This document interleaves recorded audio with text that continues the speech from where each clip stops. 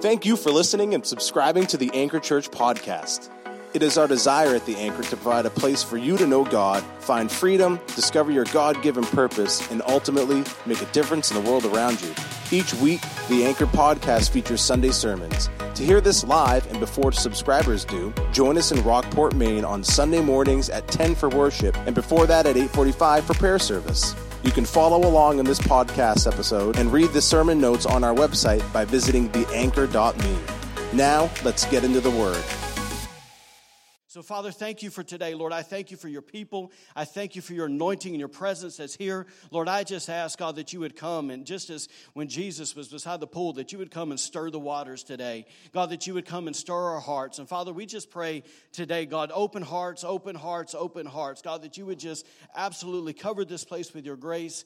And, Lord, that anything that would hinder us, God, from moving forward or hinder us from hearing today's message, Lord, we just pray, God, that stuff would be removed and our hearts would be open wide to hear and to receive from you. In fact, Father, we just believe that if we want to live the Emmanuel lifestyle that understands, God, that you're with us and, God, that you are for us and that you're in us, God, then we really need to give our cooperation in it and we need to be willing to grow. And so, Lord, we just say to you today that we are willing to grow. God, we are willing to go deeper in you. In Jesus' name we pray. Holy Spirit, do only what you can do. In Jesus' name we pray. Amen. Amen. Listen, for years, part of my role in the church was I mentored and I trained and I led college students that felt like they had a call into what we would call full-time or occupational ministry. Anytime when you're obviously training young people to preach, then there's opportunities to preach. So anytime that subject would come up about preaching, I would always encourage those students basically to do one thing, to find their burden and to preach it. And, typically the conversation would go because they're nervous, they're scared. So I'd ask them, hey, man, what's your burden? What's really been weighing on your heart? What's the thing that's been burning in your spirit? And then I would encourage them to identify whatever that was and then basically draw from the well of revelation that God put inside of them. Now, I say that to you today to say this, that this morning I was deeply prepared to preach something else. And I rolled up in the library the other day with my nice little cute little new headphones on, listened to worship music, and I pulled out a stack of books that I thought that were going to pertain to the subject I was going to preach this morning. But I felt like there was a few thoughts that had been rolling around in there for a few days. I said, okay, well, I'm just going to take a second and write those things down. I don't know, about 2 hours later, I got finished writing, and I said, okay, there's no doubt I identified that's the burden for today. And so I'm going to follow my own advice, and I'm going to do that. I'm going to preach what's been weighing on my heart.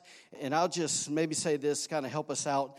I realize that anytime a pastor or a leader opens up their heart and gets vulnerable and shares kind of what's working on the inside of them, there's a risk involved, always. Part of the risk is because it provides opportunities for people who sit in the seats to go, man, he's aiming that at me. And I'll just say this to you, and this is where you're just going to have to trust me and maybe know me. I realize that, let me maybe say it this way. Over the last, 20 years of preaching, I've never tried to use the platform or a microphone to aim something at somebody else. I always try to guard my heart at that. But I also realize that when you walk with God and you know God and He tells you to preach things, that everything He tells you to preach is aimed at somebody. Because He's intentional, right? And so sometimes you know the address that thing's going to, but I want you to know today that, listen, my heart and what I'm going to say today, I hope and I believe before God it's right, okay? And so, listen, I just want to encourage you not to get hurt, not to get offended, and maybe this, because here's the risk. Because the risk is this, that people can twist what you say or they can misinterpret what you say, or maybe, like I said, they can question your motive. But I want to give you some words of wisdom, maybe in the words of Aaron Rodgers. If you're here and you like football, just relax, all right? Just relax. And like I said, just know, man, I love y'all, and I love this church. I like that. I said y'all. That sounded good today. So, man, some of you guys are already tightening up. This is great. So, listen, extend some grace, and I think most of all, just open up your heart. If you don't open up your heart, God can't speak. Okay, God's always talking. A lot of times we close it off because He's not saying what we want to hear, and we miss out on what God wants to do in our lives. Amen? All right, so I want to start off by saying this, and you're going to kind of identify where we're going pretty quick, but my job is not to convince anybody today. We're just going to walk through something that we want all to grab a hold of. I'll leave it at that. So, listen, for most of my Christian life, I have spent pretty much all of it, for the most of it, in churches where the overwhelming majority of people were actually running in the same doctrinal direction. And what I mean by that is that people gathered Sunday after Sunday, and they were not only in agreement with what we call the big or the major things of theology, like simple that Jesus is the Son of God, the Trinity, that Christ is going to return, the death, burial, and the resurrection, that we all agreed on that, but we also agreed on what we would call the minor or the gray areas. And if you've ever had the opportunity to be a part of a church like that, then you know it creates a certain amount of energy. And not only does it create a certain amount of energy, but it also helps define the culture a whole lot easier. And it also helps you operate in that culture in a whole lot easier way. Anybody with me? But, as most of you guys know, obviously 3 years ago, God called us out of that church that we were in down in North Carolina. I served there for 14 years. My wife was there 12 years. And in that church, man, there was definitely a deep-rooted sense of this is our culture. Man, that thing was firmly in place. And God said, you know what, I'm going to call you to Maine. And he called us here. And so for the past 3 years, Sunday after Sunday, I've stood in this spot and I've watched this room be filled with a variety of people that have a variety or a mixture of church backgrounds and church experiences. Some that come in here, man, they walk through the door completely unchurched. Some of them come in here, they might as well have been born in the pew, right?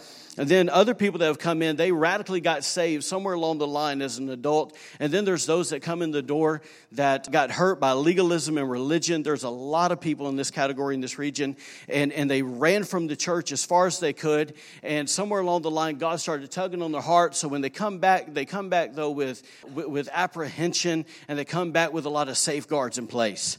And so, some people that come through the door here, they're just starting their journey. Others are really mature in the faith. But I think most of us in this room would admit that, man, we're somewhere along there in the middle. And we're just kind of coming along. Can I get a witness? So, but obviously in that mixture, and this is where things get interesting, is we have people that come here that have a Catholic background. We have people that come here that have a Pentecostal or charismatic roots. We have people that come here that mainly come from a more of a Calvinistic viewpoint. And we even have those that are in the room, not a lot, but we have some that spent many years really heavily involved in what we would call other religions. And so, obviously they got saved and they're here now. But I think when you put all of us together in this room, what you end up with is a smorgasbord of beliefs. Yes? So, the funny part is obviously it's not in the main areas of theology. I think we all agree on that. But where we get the smorgasbord is really in the gray areas. And it's in this, in those gray areas, that's where we defer, that's where we contradict, our beliefs kind of contradict one another. And it's mainly in this, we contradict on what we think God is like, what he does and what he doesn't do, and how he moves and how he doesn't move, and so on, right? It's kind of like this. Maybe say it this way. Since we've been here, people, when they say, hey, man, what's the church like? What's the Anchor Church like? Right or wrong, my typical first response, first thing comes out of my mouth is man, we're a melting pot. That's so true. We are an absolute melting pot. The only way I can compare it is maybe this, is obviously I lived in a military town for 14 years down there at Fort Bragg, and people were from everywhere. So there wasn't some sense of culture. It was just it was a gumbo if you've ever lived in South Louisiana. It was just this beautiful mixture of people, and I think that's us. We're an absolute melting pot. Now, the cool part about being a melting pot is that provides us with opportunities to have some really fun conversations, right? But it also presents some challenges, and occasionally it certainly brings some tension, like right now. I love it. Y'all like, oh my God, where is he going? Listen, as pastor of this church, my hope is that wherever you fall in that spectrum, that we would, because it's me too, that we would remain humble enough to admit that we don't know everything. That's hard for some of us in this room, that we do not know everything. But I want us to understand today that there's not a single person in this room that your doctrine or your belief system is flawless. Okay, and the reason is if it wasn't without flaws, you would be God. Okay, but listen, none of us are. If you didn't know, you're not God, and so it's kind of my hope. If I can kind of set a tempo for today, is that we are giving more than just lip service and saying that we want to grow in our spiritual walk with God. right? It's so easy to say that, but sometimes we think we're so right, it doesn't leave a whole lot of room for God to move. Yeah? So listen, if I could kind of maybe add a simple thought here, I want to say this, that true spiritual growth cannot happen to the fullest if we only gather or only open up our hearts with those who think and believe exactly like we do. But that's human tendency. Yes, human tendency is to get in cliques with people who agree with you because we don't like conflict. Yes? So, but here's the main point that I kind of want to kind of give you today, is that once again, wherever we find ourselves on that spectrum, there's one major theme that throughout the ages that still resides in the heart of God, and it's this, it's unity. Great place to say amen. So listen, in spite of our story, look, if you're sitting here today, I want to tell you two things real quick. Number one is this, is if you're sitting here today, man, you are not here by accident. Please resolve that in your heart.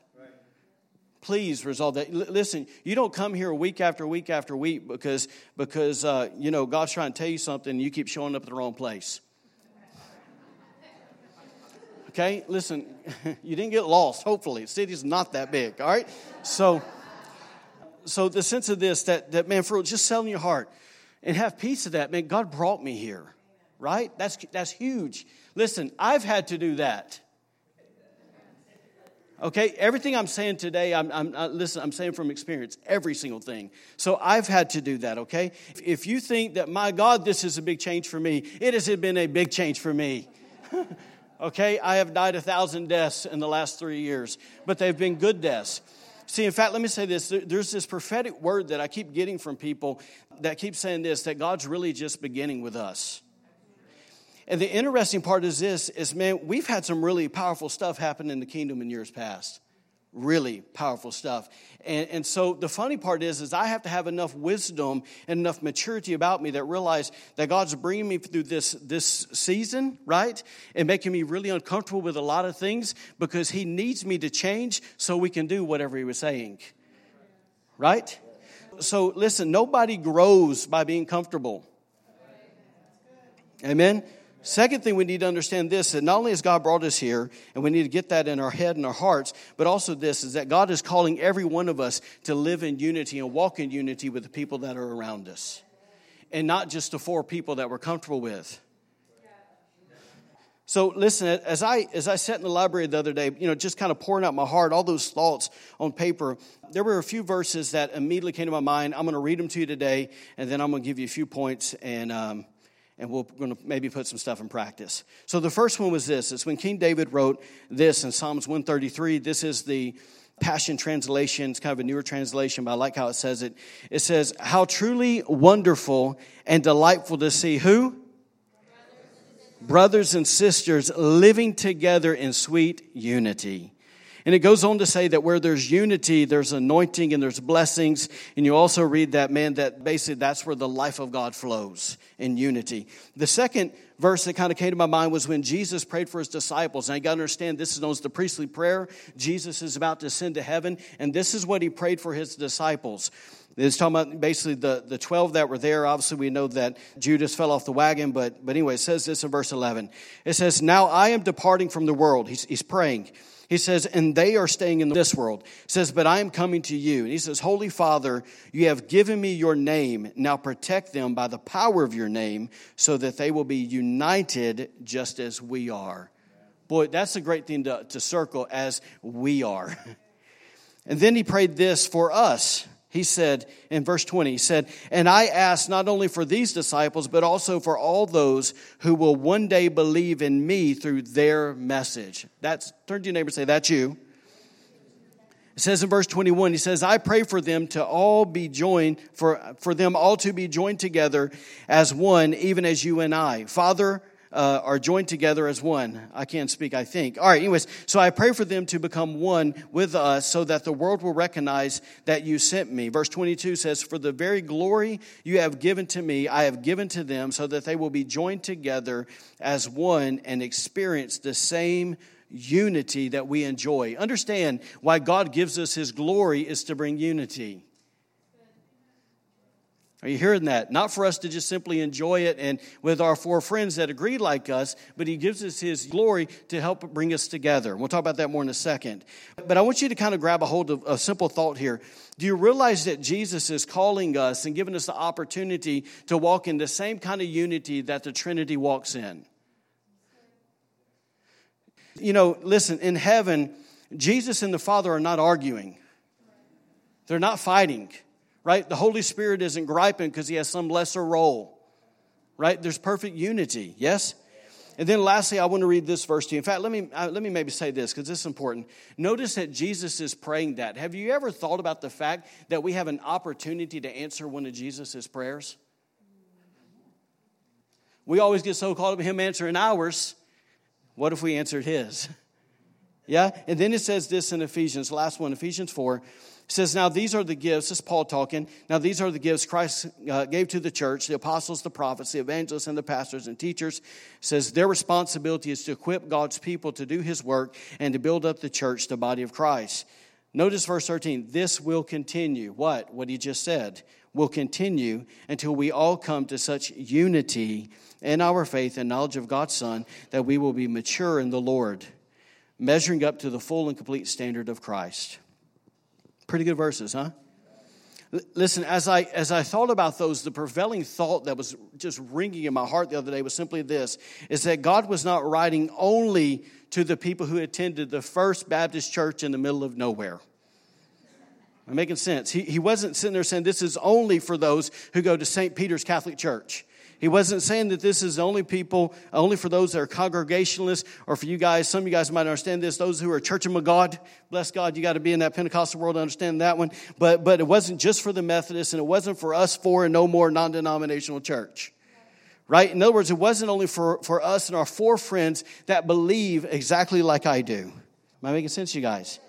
Who was he talking to? Man, he was talking to the church. To be better yet, in Matthew 16, he was talking to his church.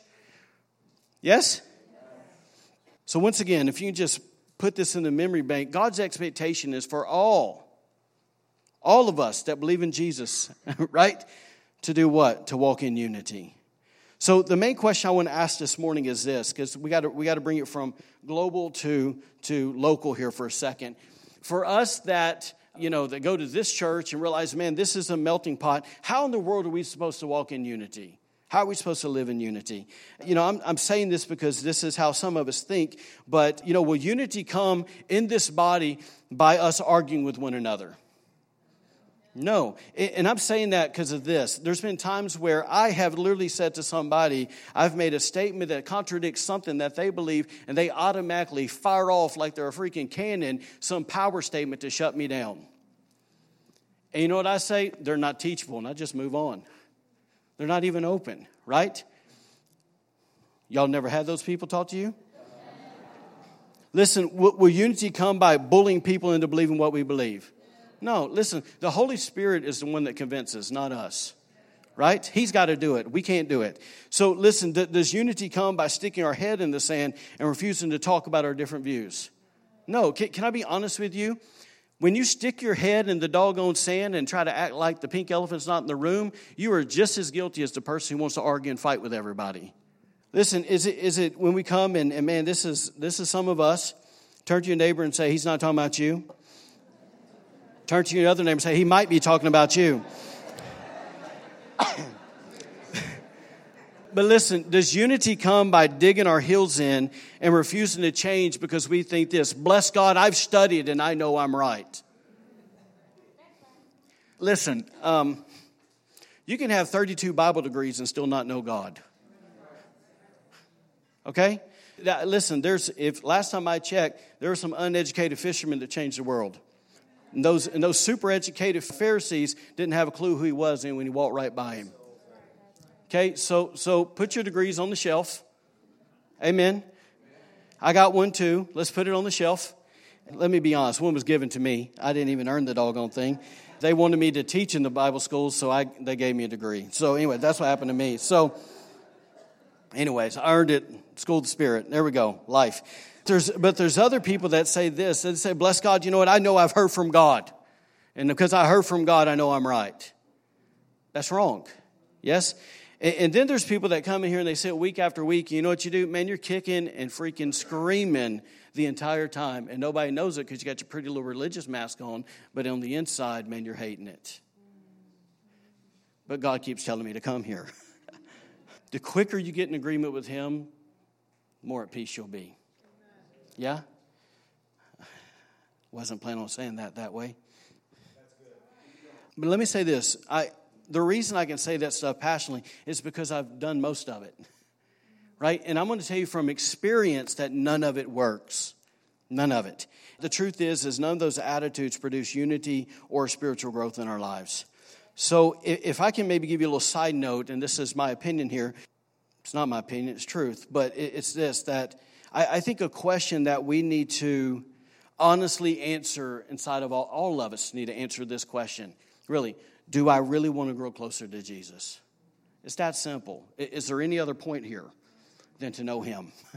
Right? Do I really, really, really want to get closer to Jesus? And if the answer is honestly yes, listen, you guys may think, well, that's trite. No, it's not. I've met too many people in church that feel like when they first met Him, they wanted Him. And they grew, and then they got comfortable, and because they thought they knew something, and then they really didn't want to grow closer because they thought what they had enough. They were satisfied with it. And, you know, me personally, I have decided to live a life where I am satisfied with being unsatisfied because I know there's more. Amen? So it's kind of like this, though. If the answer is honestly yes, that you want to grow in Jesus, then you need to realize that, guess what? He's the one that's what we call immutable or unchanging, right? Not us. And so if we want to grow closer, then that means our thinking, our behavior, and our beliefs, God forbid, might have to change for that to happen. So I want us to think for a second. This is all of us, including me, okay? Where do we want to be 5 years from now? Where do we want to be 10 years from now in the kingdom? Where do we want to be 20 years from now? Who do we want to be? Right? And to understand that unless I'm willing to change, guess what? I will remain. Okay? Unless I am willing to change, I will be stuck. It's no different than if it's, if you want to get better at your job, if you want to get better in your marriage, whatever it is, change is inevitable. Go look at your wedding picture. Changes are inevitable. I look better today, praise God. At least that's what everybody keeps telling me. Anyway, so at least we're going the right direction. Can I tell y'all something? Help y'all out? Listen, I told my wife one time, we were on this double date. It was amazing. We were on a double date eating at a little nice swanky restaurant in Durham, North Carolina. And as we were sitting there with that other couple, I boasted in the fact that I still weigh the exact same as when I got married 15 years ago. Okay? You know what my wife told? Like, she just announced it to the restaurant. She said, yeah, but it doesn't look the same. Anyways.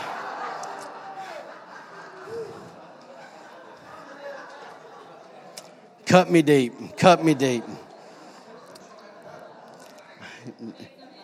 I might need some inner healing later. But listen, I want to say one other thing from experience, and then we'll start pushing here a little bit. I think so often, once again, this is me talking from experience, that even without us realizing it, a lot of times we live out of fear and pride when it comes down to people, but also God. In other words, fear and pride are our motivation in our interaction with people and in our interaction with God. Maybe never you, but me, yes. But I simply want to encourage all of us today to not let fear and don't let pride keep us from growing into the man or woman of God they just called us to be. Amen? And also, I do want to say this, and this is the main reason I'm saying this, is because I don't want us to fall into the trap where we let fear and pride get us stuck in some spiritual rut. Right? If I'm looking, I'm going, man, I'm not growing, it's because fear or pride's got me stuck. It's not God's fault. Is that true? So also this is that we don't let fear and pride put God in a box. And the reason we put God in a box, gang, and we do it a lot of times not even knowing it, and once again, it's out of either fear or pride, and it could be either one or it could be both, is simply this. It's because we want to feel safe. And listen, we prayed this earlier, but I want you to know that, man, God's not safe. There's security in God. And is there safety in God as our refuge? All that? Yes. But if you want to move forward from Him, God is not sitting there going, how can I make you feel safe as you grow? Do you feel okay with this? He's not. He's not, right? All right, let's shift gears before I get myself in trouble. Here we go. So the other day, get yourself in trouble, man. I feel sorry for your wife. I'm just kidding. Anyways, my wife just says, keep digging, and yeah, that's what I do. Anyways, you going to shut up? Nope, I'm going to keep digging. Anyway, so I am playing. Whoever said that, I don't even know who said that. But anyway, so what's the key or the thing that unlocks unity for us? What's at least maybe this? This is what I wrote down the other day. The first few steps. And I'm not saying I understand all this, know all of it perfectly, but here's some things that are resonating in my heart. Number one is I think we got to start pursuing His presence. We got to start. Roy and I were talking about this the other day, but we got to pursue His presence. And once again, I'm not saying I understand all this. I'm going to give it to you in a real simple way. But I'll say this. Obviously, in pursuing His presence is pursuing Him. Right? In other words, if I pursue to have a relationship with Ben, then guess what? I'm going to pursue him. And by being with him, I'm going to receive His presence. Right? I'm going to be in His presence. Am I making sense? All right, so listen, it's simply this. Once again, this may be really simple, but I just believe if we individually and collectively begin to pursue God, keep heart with our whole hearts, He, who is the very essence of truth, will fill this place and fill our hearts. And guess what? He's a big God, guys. He can handle Himself, right? I believe when He comes, He can work out all the details and work out all of our differences. I just believe that, right? And obviously, our cooperation is needed there. But the reason I believe this so strongly is that we got to pursue His presence is because unity is the very essence. It's the very atmosphere of heaven because the Trinity is in perfect unity. Yes?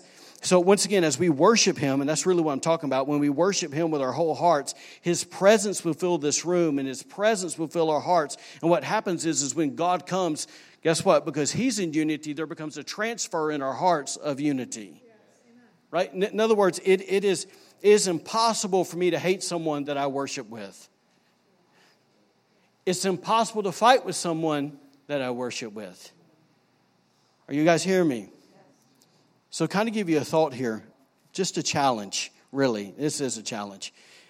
I want to challenge every one of you to give yourself permission, okay, to walk in this room without any walls, without any masks, without any safeguards, and just give Jesus your unhindered, uninhibited love and adoration. Just give Him your best. Now, I do want to challenge you in this, okay? And some of you guys are not going to like that I say this, but it comes from a place of conviction while I'm saying it. I cannot find in the Bible, if you find it, please show me and I'll stop saying this, but I cannot find in the Bible basically where God gives us permission to worship Him how we want to worship Him. Meaning that there's a way that God requires to be worshiped, and we got to worship that way. You understand? In other words, when it goes back, and I'm not, this is not preference to me. It is what does God want? There's a clapping of hands. There's a lifting of hands. There's shouting our voices. There's singing out loud. There's falling on your faces. There is dancing. All that's biblical. Yes? And so once again, here's the simple challenge. It is just give Him your best.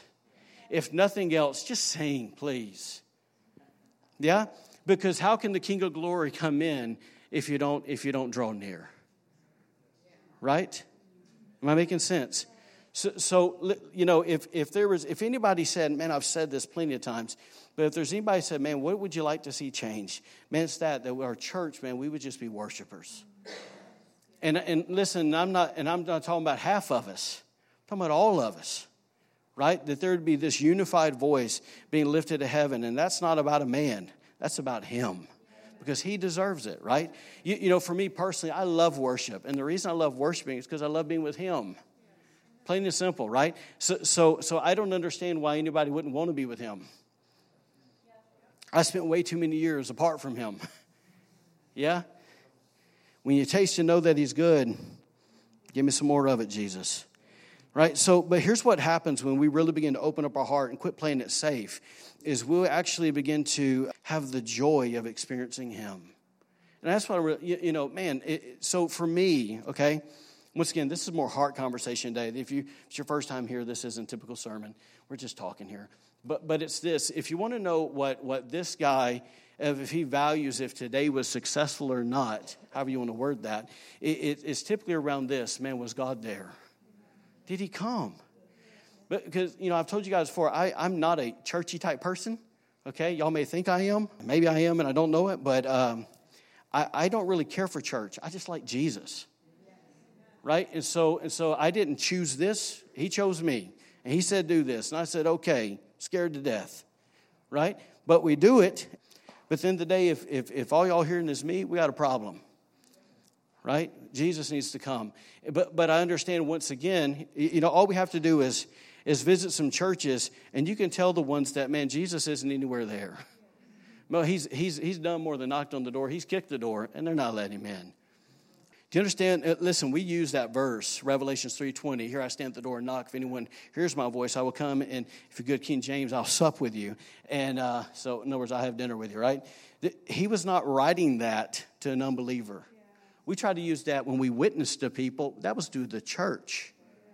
And how many times, that man, let me say this. I don't want us to stand before God and know that God was knocking and wanted to come in, but because we refused to worship, he couldn't come in. Am I making sense? So let me maybe say this, because I think the word experience scares some people. And there's definitely, in the years I grew up, I've been a part of different denominations on my journey with God. And some people are scared to death of that word experience. And they're scared of emotions. But the last time I checked, God's the one that gave us these emotions. Why wouldn't he work with them? Right? Why couldn't we? Why is it okay for me to express emotions when the Patriots play, but I can't express emotions when it comes to worshiping Jesus? Something's off about that. Says a really good Alabama fan. Right? Think about that for a second. You have emotions with your kids, don't you? Good ones and bad ones. Right? You have emotions with your spouse. You have emotions with your friends. Why not be emotional with God? Yeah, the problem is when our emotions overrun us and they're not spirit-led. That's the problem, okay? So, but in this sense, but let me say this. So I think sometimes we're afraid of an experience, but an experience is simply this. Like if Mel said, hey, that Kyle guy, he's like this. And I said, you know what, but my experience with Kyle has been completely different. Right? Kyle's been kind to me. He's been a friend to me. I would never see Kyle that way because my experience has difference. The problem is too many people in the church are trying to say what God's like, but they've never had an experience with him. They've just read a book. Am I making sense? So it's like this. I could look at Ben across the room and say, he's this and he's that. Right? But guess what? My experience is this man has loved my kids really, really well. And to me, that means more than anything, right? So my experience with him is, man, he's a loving man. Am I making sense to you guys? So that's why for me, we can't be afraid of experience because it's kind of like this. When we get to experience God, we get to learn who he really is, right?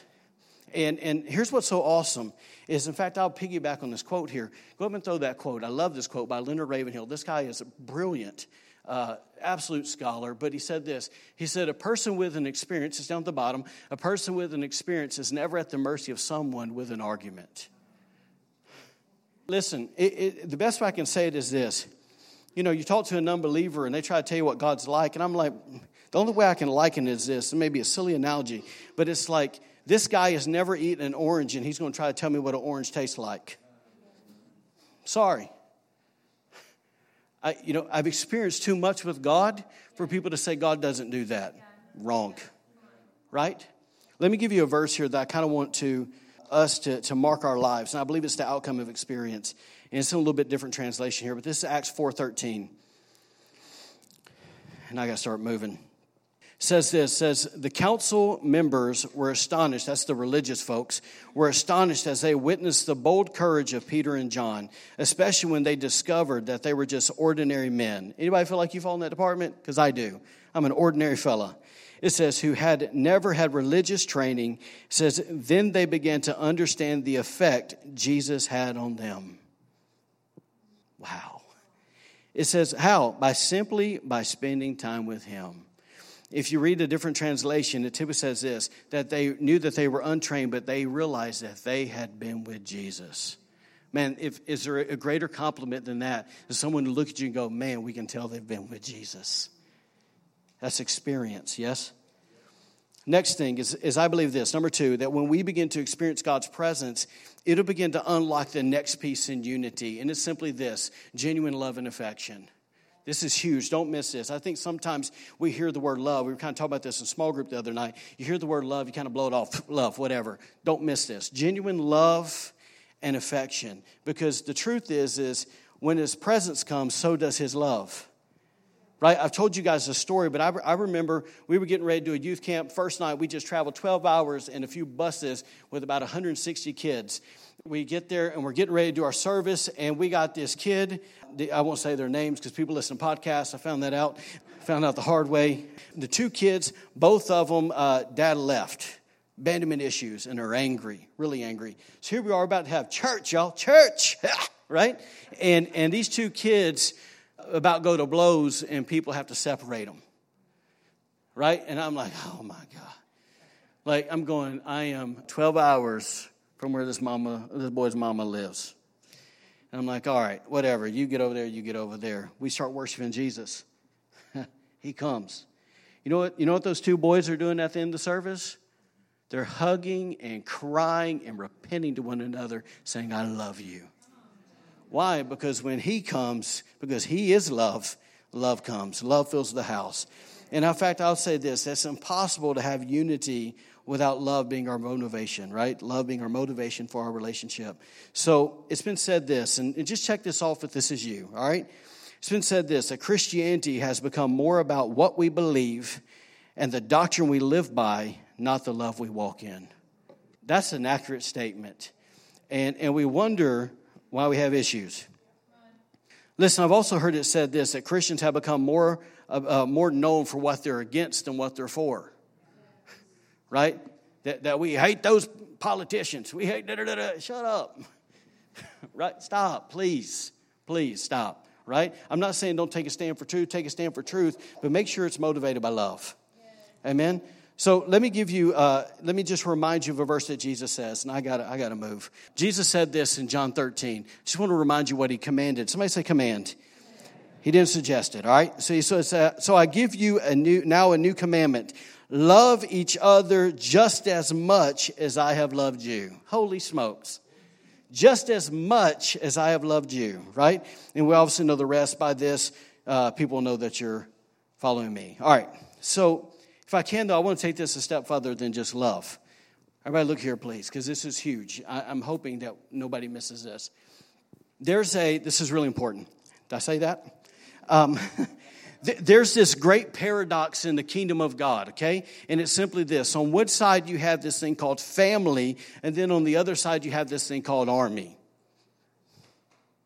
Right?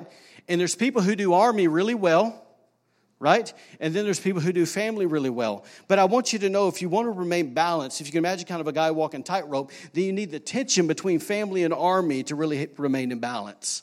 Right? And so, but here's the problem, right? Is most people that are army, most of them are trying to perform. Amen. Let me help you more. It's out of fear. Because they're trying to be accepted and loved. Not everybody, but some people, okay? And army's good. We need army, okay? But the problem that we're having here is the starting point that those who receive Jesus, they receive the right to become sons and daughters of God. John 1:12. Okay? And the problem is that wounded, unhealthy, hurt sons and daughters don't make a good army. Am I making sense? So to understand today, and we'll start talking about this probably next week, but it's this, is that the only way that we can really advance God's kingdom is when we become a true spiritual family that is built around a genuine bond or genuine love and affection. If we don't get that down, we'll never be able to do that well. In fact, I'll just say it this way. How well are we doing at Army? How well are we doing, if we're honest? We're shaking the world. No, we're not. No, we're not. And the reason we're not shaking the world is because we're scared to death of this. And I mean that because some of us in this room are scared to death of this. And because you're scared to death, it tells me this. If you're scared to death to family, you're scared to death here too. You're scared to open up. You're scared to be vulnerable. No, I'm not. Yes, you are. Let me tell you why I know that. I was in youth ministry way too long. And when a kid was defiant towards his parents, I could tell you that kid, if he couldn't obey his mom and dad, he certainly didn't know how to obey God. What we get to see in the natural with you is just a reflection of your interaction with God. That's all it is. Yeah? And that's me too, right? So let me give you a few things here, okay? Are you guys okay? I will try my best to wrap this up. Here we go. So let me give you some characteristics of a healthy family. And just, once again, I just want you to search your heart on this and go, is that me? Okay, is that me? And I'll say this real quick. What I loved about our small group the other night, we did an exercise. And I love the fact that some of the people are willing to admit that they don't do this stuff well. Okay? So, you know what? I'm smart enough to know that if there's a handful of people that are in a small group, they can say, man, I don't do that well, then there's probably more in the room. Okay? So, first thing, healthy families are this. They're close. They're close. I can say that because I belong to an unhealthy family. Okay? Healthy families are close, right? And what that means is this, is that they don't keep people at a distance. There's a desire to love and to be loved. Yes? Now, y'all look at me and smile. I know I'm irritating some of y'all. But listen, what I'm not talking about what you and your 4 friends do, and I'm not talking about what you do at home with your family. I'm talking about what happens when you walk through that door. That's what I'm talking about, okay? So put it in perspective here. First thing, families are close. What's the next thing there? Second thing, healthy families know they belong. Healthy family members know they belong. And what happens is when you know that you belong, guess what? It's easy to help other people feel like they belong as well. They want other people to feel like they belong, right? A healthy family has a grace culture. This is huge. And this is definitely something that's got to shift in here, okay, for me. So this is a grace culture. What it means is that they realize that no one is dispensable. Yeah? In other words, I've never at one time looked at my natural family, okay, back home in Bama, God's country, right? That I've never looked and said, man, we could really do without that nephew. You know, he's just weird. He's out of family, right? I've never said that, but we do that all the time in the kingdom. Makes no sense. Listen, that a grace culture, when they look at people across the room, they see people through the finished work of the cross. That is hard, my friend. To look at people and look past their mess and go, man, I see who they can be through Jesus. And I'm going to do what? I'm going to call that thing out, right? So listen, that is this sense that in a grace culture, you love people even when they're wrong. That's hard. Can I get an amen? That's hard. Listen, a grace culture is tender, it's patient. A healthy family does this. Healthy family honors one another. In other words, they see people by the Spirit and not by the flesh. That's hard because it requires you to walk close to God. Okay? The next thing is this, is that a healthy family listens and trusts one another. It also helps desire wholeness in people. Next thing is this is huge. Basically, a healthy family gives 100%, not just 50%. I'll smile at you. When we walk in this room, do we hold back who we really are? Listen, I think too often we aren't fully present with one another in this room. And maybe the key part here is this, is that I think I skipped one, it's important, is are we really vulnerable with one another? See, that's the mark of a healthy family. That's the mark of a healthy marriage. Can I be vulnerable with my spouse? Right? And know that in my vulnerability, I can be loved. You know, one of the questions we asked the other day in our small group was this, is that, I'm going to pick on you. Where's Tommy at? Where's Tommy? Tommy and Lindsay. Lindsay, what was the question? If you were willing to risk, give it to me. Help me out. What's a risk worth taking? Okay? My answer to that question was this. It's love.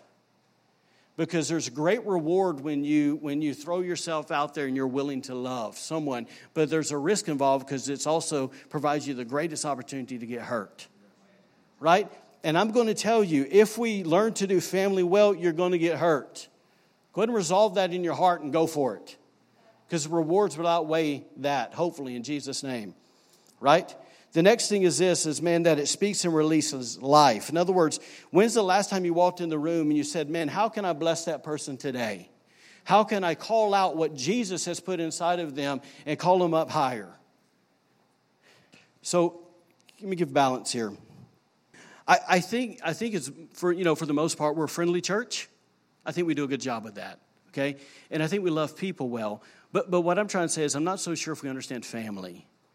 And now, part of that is this, and y'all love me, okay? Because this is not me trying to bring the South. This is me trying to bring kingdom, okay? is that, man, the kingdom is family. The God always operates out the pattern of family, Father, Son, right? Our Father in heaven. It's all in there. You can't get away from it. So I think here we don't know how to do family well because we've been taught, it's ingrained in us to keep people at a distance. So we need to ask Jesus to help us with that, right? To soften our hearts, to give us tender hearts, just to love folks, man. And just to be real and to be genuine, right? Yes? Don't you know now? Don't you know? Number 3. Here we go. Oh, let me give you a challenge here before we move on. I want to challenge you to quit basically, and this is huge, to challenge you to quit seeing this place as a place that you attend church and start seeing it as a place of this, that this is a family that I belong in. That's huge. But you have to make that decision, okay? You can't wait for everybody to do that. You got to be the catalyst in that, okay? Let me just move on there. Number 3 is simply this. When we begin to actively pursue His presence, and we start walking in love and affection, we can have this. Number 3, honest, hard conversations. Because that's where this thing leads. When we begin to seek His presence, unity comes, and we begin to want to do family with one another. What happens is, guess what? There's going to be hard conversations, right? There's honest conversations that come. Because we understand this, that obviously when we talk about unity, it doesn't mean we agree and accept everything as truth. Right? So, but what happens is when there's genuine love and affection, it allows us to basically this, to have authentic conversations that are built on respect and love. And what happens is when there's honor and when there's love, that removes unhealthy tension from a conversation. Because here's why, and I hope we understand this, we'll throw this up. Because when there's honor in the place, you value that relationship more than you value being right. Some of us in this room want to be right more than we want relationships. Right? But you have to ask yourself, do I want this person in my life 5 years from now? The answer should be yes, right? And if that's the case, then value the relationship more than being right. And I'm a guy that likes being right, okay? So I'm telling you, I like being right, but I have to learn to, guess what? I got to love those people more than I want to be right. Because there's that part of me that's very black and white, that's very truth-oriented, that's knowledge-oriented, and I got to say, you know what? I got to value people more than I want to be right. Amen? So listen, when we devalue people, this allows us to have safe and honest conversations, yes, but it also allows this. It allows the Holy Spirit to come and do what the Holy Spirit does best, and that is to guide us in all truth. Right? All right, challenge and we'll be done. Here we go. Ready? I want to challenge all of us in this room. If you're with me, say, oh yeah. Trying to gauge our awareness and if we're awake in the room or not. What time are the Pats playing today, by the way? 1. We'll be done by then. I have a birthday party at 2. We got to get ready. All right, so anyways, I want to challenge all of us not to be afraid of tension. Yeah? And I say that because some of us were raised where, man, we grew up in hell and everybody was fighting. And now we're scared to death. We don't know how to have a healthy conversation that's got tension. And then there's other people that basically you're just, you lived in a home where nobody fought. That wasn't the home I grew up in. But everybody just hid and kept it safe and act like it wasn't there. Those don't work in the kingdom, guys. Those don't work in family, right? So I want to say this. Every family has tension from time to time. It's uncomfortable, but tension is needed if we're going to grow and if we're going to be transformed, right? So don't be scared of it, okay? Don't be scared to have honest, hard, open-minded conversations. Yeah? All right, so let's say this real quick. Part of why we need to be willing to have hard conversations is because you know what happens in hard conversations? Is people reveal who they really are. And it's kind of like this. I was talking to a guy the other day. I said this. I said, man, how can you have a culture of grace? Because anytime you disciple people, you're going to deal with their mess. You got to. You got to confront people's junk if you want to see them grow, right? So how do you do that in a culture of grace? He says, simple as this. He goes, let's say someone got super angry and mad and blew up, and I'll just approach them and say this. When you acted like that, man, it really hurt some people. And when you got angry and you got mad at everybody, I didn't really like that at all. And, I'm just kind of curious, man, why did you get angry? And he just, well, they just made me angry. They do. Okay, but why did you get angry? And you know what came out? The guy said, well, I was afraid. Well, why were you afraid? Because of boom, boom, boom, boom, boom. So now what does it do? The culture of grace provides an opportunity, not for an argument, not for an orphan spirit to collide with one another and explode. What happens is it provides a moment to go, man, that dude, that gal needs healing right there. But unless we're willing to walk through those tough conversations, we'll never get to the real vulnerable piece where people are at. And I know that's uncomfortable, but how would you be healed otherwise? Once again, in family, we desire wholeness. Right? Right? I mean, do you, listen, as parents, do you like your kids to be broken? No. Okay? So here's God, right? He wants to see his children whole. But guess what? We're so scared to get vulnerable that we never have opportunities to be healed. And when vulnerability is like going to the Holy Ghost doctor's office. If you're with someone that loves you enough to say, you know what, I'm going to help you here. We're going to pray about that. Right? We'll talk about that later. But here's the bottom line here, okay? Is today really what we're talking about is our core values as a church. Okay? And that's why we called it values. But what I'm trying to tell you around here is what's the core values? What we value above all else. And it's simply this, that we value unity. That's got to be here, right? It's got to be here. We'll let God work out all the details. But we got to value his presence. In other words, we're going to be worshipers. We're going to be worshipers. Amen? And then we value family. We value a culture of family. Once again, that's full of love, full of people belonging, honor, grace, and open and honest conversations. And I know this. There's nothing flashy about that. There's no doubt it's the slow route. It's the hard route. But at this moment, guys, this is the only route I see. That this is the way, man, that us becoming family, right? And I realize that it might be a sign and a wonder to the region. It's going to cause us to be way different than everybody else. And I'm happy to do so because it's kingdom of God. Amen? Amen. So here's what I want to do. You can stand to your feet. Thanks for being patient with me today. Here's what I want to do in practice, okay? I'm going to pray a simple, quick prayer. And what I want you to do before you leave today, I said we're going to put it in practice. Just grab a few people around you, maybe somebody you don't know, and just say this, man, here's what stuck out to me today. Once again, you don't have to do this. If you need to leave, by all means, go. But if you can, if you have time, grab a hold of a few people around you and say, man, this is what spoke to me today. This is what challenged me today. And just take a second and just pray for each other in that. Plain and simple. Say, here's why it meant something to me. Once again, this is the part of becoming family and part of communicating and letting people in and not just staring at the back of each other's heads all day.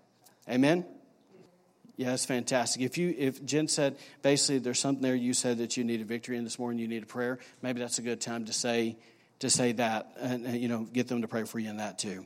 So, Father, thank you for today. Thank you for the opportunity just to share with your people. God, I thank you that you love us. And, Lord, that you desire unity to be in our hearts. And, Lord, you desire us to live and walk in unity. And so, Lord, today, we just bless each other to walk in that unity.